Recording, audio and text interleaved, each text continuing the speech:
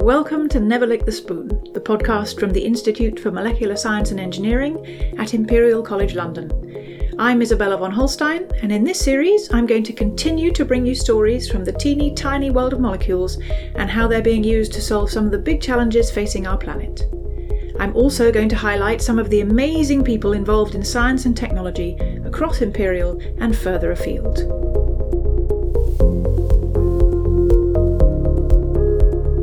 In this episode, I'm exploring 3D printing again, specifically about printing materials that can support the growth of living organisms. I first spoke to Conor Myant, who works at the Dyson School of Design Engineering at Imperial, who told me about the history of 3D printing. How did the field get started in the first place, and what made it grow? 3D printing has actually been around a lot longer than we're aware of. I think the phrase was really first coined back in the early 1980s. And Chuck Hall, the inventor of a process called stereolithography, or SLA as most people know it, you use a laser to selectively cure a photopolymer. And he invented that back in the early 1980s. But for whatever reason, 3D printing really didn't explode until probably around about, I think it was 2012, for two reasons. One, patent expiry. That led to a explosion in the number of startup companies and the explosion of at-home hobbyist 3D printers. And to me, it's really been the hobbyist movement that's driven a lot of the technical innovations, product innovations in the last 10 years, and the media interest in it. The other reason is called RepRap. Somewhere 2005 or later, something like this, they started up a funded research project to look at this concept of, can you create a machine that can recreate itself? And it was all open source. That was a catalyst for a lot of these spin-outs. It was just a fantastic kind of movement to create manufacturing potential at your own home out of anything that's available to you. Conor works with a 3D printing process called vat polymerization. He describes how this works. So we have a vat of resin, photoactive resin. We shine light into it, and that's what cures the resin. That's what polymerizes it, turns it into a solid. The equipment you need is a lot cheaper than, say, if you were working with metals. So that's always handy. We don't just kind of do your traditional hard plastics. We look at some other cool materials, stuff like hydrogels. And it is an amazing material. At the end of the day, this is a plastic where you can have 99% of your object is actually water. So what could we use these hydrogels for? Could we grow food in them? You have probably already eaten food grown using hydroponics, where plant roots don't grow in soil at all, but instead in a nutrient solution. What if they grew in a hydrogel instead? We spoke to a colleague of Conor's at Imperial, who is looking into what this hydrogel would need to be able to do to mimic or improve on what soil does. I'm Giovanni Sena, and I'm a senior lecturer in the Department of Life Sciences at Imperial College London. My background is in physics, but my interest is currently in plant biology, in developmental biology, and more specifically in my group right now we are studying plant roots and the sort of the biology and the biophysics of interaction between roots and their environment and soil. Plants are funny because they happen to have half of their body in soil and the other half of the body in the atmosphere. And it presents challenges because, of course, the two environments are very different. So we know the atmosphere is much simpler and soil is much more complex. So if you really, when you want to study the environment where plant lives, you should spend most of your time thinking about soil. So what sorts of things do you have to think about if you want to make an artificial soil? If you ask anybody, how would you make artificial soil? most of the students would come up with stuff like you put a lot of different stones together, maybe stones of different sizes, maybe they are not stones, they are particles, maybe they are little spheres. Why different sizes? Maybe so that you can mimic different kind of permeability, different kind of porosity, different mechanical structure, mechanical property of this object. Maybe to create pockets of air, pockets of water. The advantage of this approach, I would say, is very simple, probably relatively cheap. But the negative bit of it is that you don't control it very, very well. So every time you follow the recipe and you make a new batch of your artificial soil, on average they share same property, but not exact, not in a deterministic way. You cannot say every time I make it this way, I will have 42 pockets of air that are 10.5 micron cube volume. You cannot do that. You cannot control it. Why is having a more controlled way of building soil useful? So there is this aspect of fundamental research, fundamental plant science or root biology, where you can really test carefully questions about interactions between soil and roots. Mechanical properties of this interaction are quite interesting. On top of all this, in my lab recently we have been studying interaction between roots and electric fields.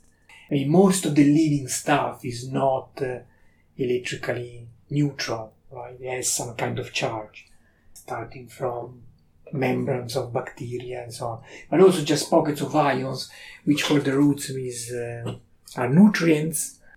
They also are charged, so they can create some very weak electrical charges. There is also quite stronger difference in electrical charges between soil and the atmosphere as well.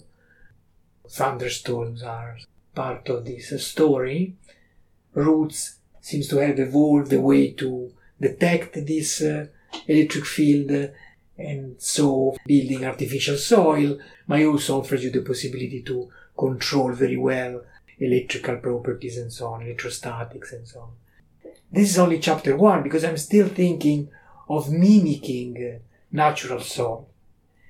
Now the next step is to go beyond natural soil and design a novel synthetic structure inspired by natural soil, but that goes beyond and maybe enhances the property of natural soil, like a super soil, right? And that might be designed to serve specific needs of plants, or if you're not into plants, of other soil organisms.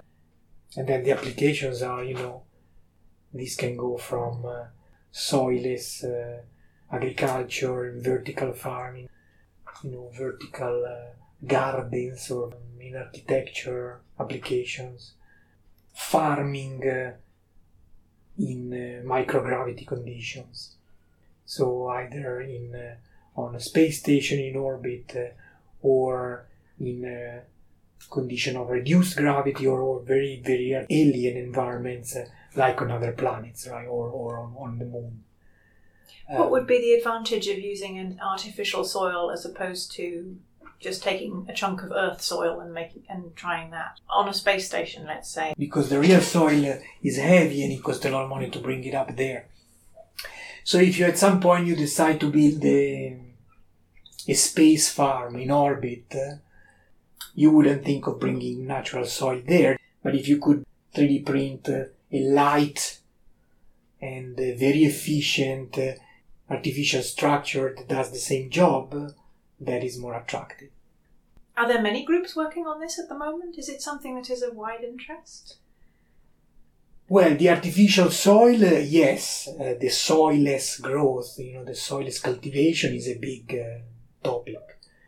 Most of the people tend to solve it with hydroponics, which has been around for a long time. So this idea that you don't really need all this mambo jumbo of the soil, just put it in a vase of water and they're gonna be fine. But the truth is that, it depends what you're looking for, right? Which plants that you want to grow.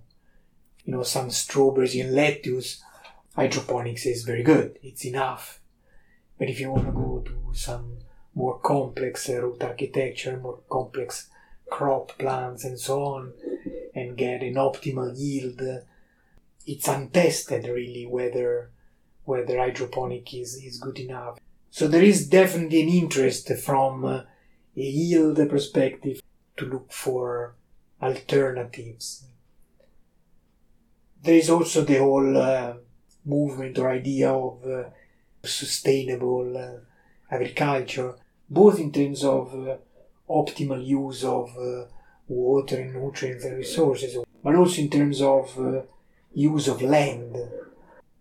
That's another starting point for many people. Do we really need in the 21st century to use actual land and actual soil to grow our plants? How would you scale this up? How much hydrogel would you need to grow enough food, for example, for London? 9.5 million people. Well, the first thing to understand is how many do you actually need, because the food is the output. So how many plants do you need to grow to feed this population is one question, which is also not easy because, of course, it depends on which plant you're talking about. What do you eat of the plant?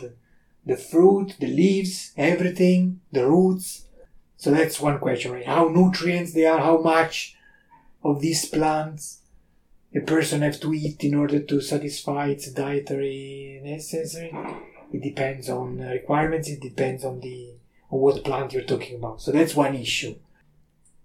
Then you ask how much artificial soil would you need to grow one of these plants? And that also depends on the plant you're talking about, right? How many roots do they need, and how complex is the root system, and so on. And then you need to ask what is turnaround, how does this artificial soil, can it be used for more than one generation of the plants? How long does it exist? In other words, does it deteriorate? Does it degrade so that you have to reprint it every year? Or once it's printed, can you use it for many years, many seasons? I'm also thinking, can you recycle it when you really can't use it again? Maybe, it can be used to feed other microorganisms or animals. Oh, I see. So once you've grown a really complex plant in it, you could then grow algae in it, for example. Yeah, or just toss it somewhere where you have some microorganisms that feed on it, so that it disappears and then re-enter the cycle. I can feel how exciting it is as a field, just when you're listing the number of different skills and professional backgrounds that are needed to put it all together. You're going to need nutritionists, plant specialists and farmers, and then chemists and life scientists and the engineers and people who do recycling. Yeah, exactly. I'm quite interested also in the human effort of doing things, or in the human organization. And you just listed the ideal research team. I don't think it exists anywhere. Either because of money and funding, but also for maybe cultural and organizational barriers, where if you are in a life science department at the university, you tend to hire life science researchers. And maybe if you're thinking a little bit wider, you can collaborate with a couple of engineers. Most of the time that's it. Or maybe a mathematician to help you with some modeling and then design, or a physicist. But I don't know anybody who in their team also collaborate with a nutritionist or a professional farmer or somebody or even a professional agri-tech expert. It just costs too much.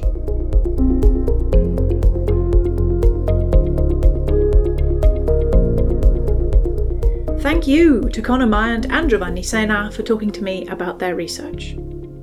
You've had a glimpse of the past, present and future of 3D printing. It's been around for about 40 years now.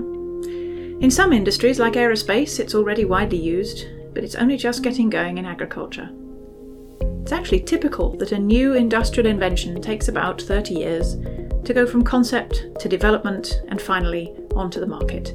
It can be as little as 5 years, like for LCD TVs, which were invented in 1988, or as much as nearly 40 years for solar panels, which were invented in 1954. And this doesn't count the time for these inventions to become widely used. Does this long timeline surprise you? What do you think about eating plants which are grown in a hydrogel? When do you think you'll be doing that? Share your thoughts with us on Twitter at imperial_IMSI or email us at imsi@imperial.ac.uk. Until next time, take care. And remember, never lick the spoon.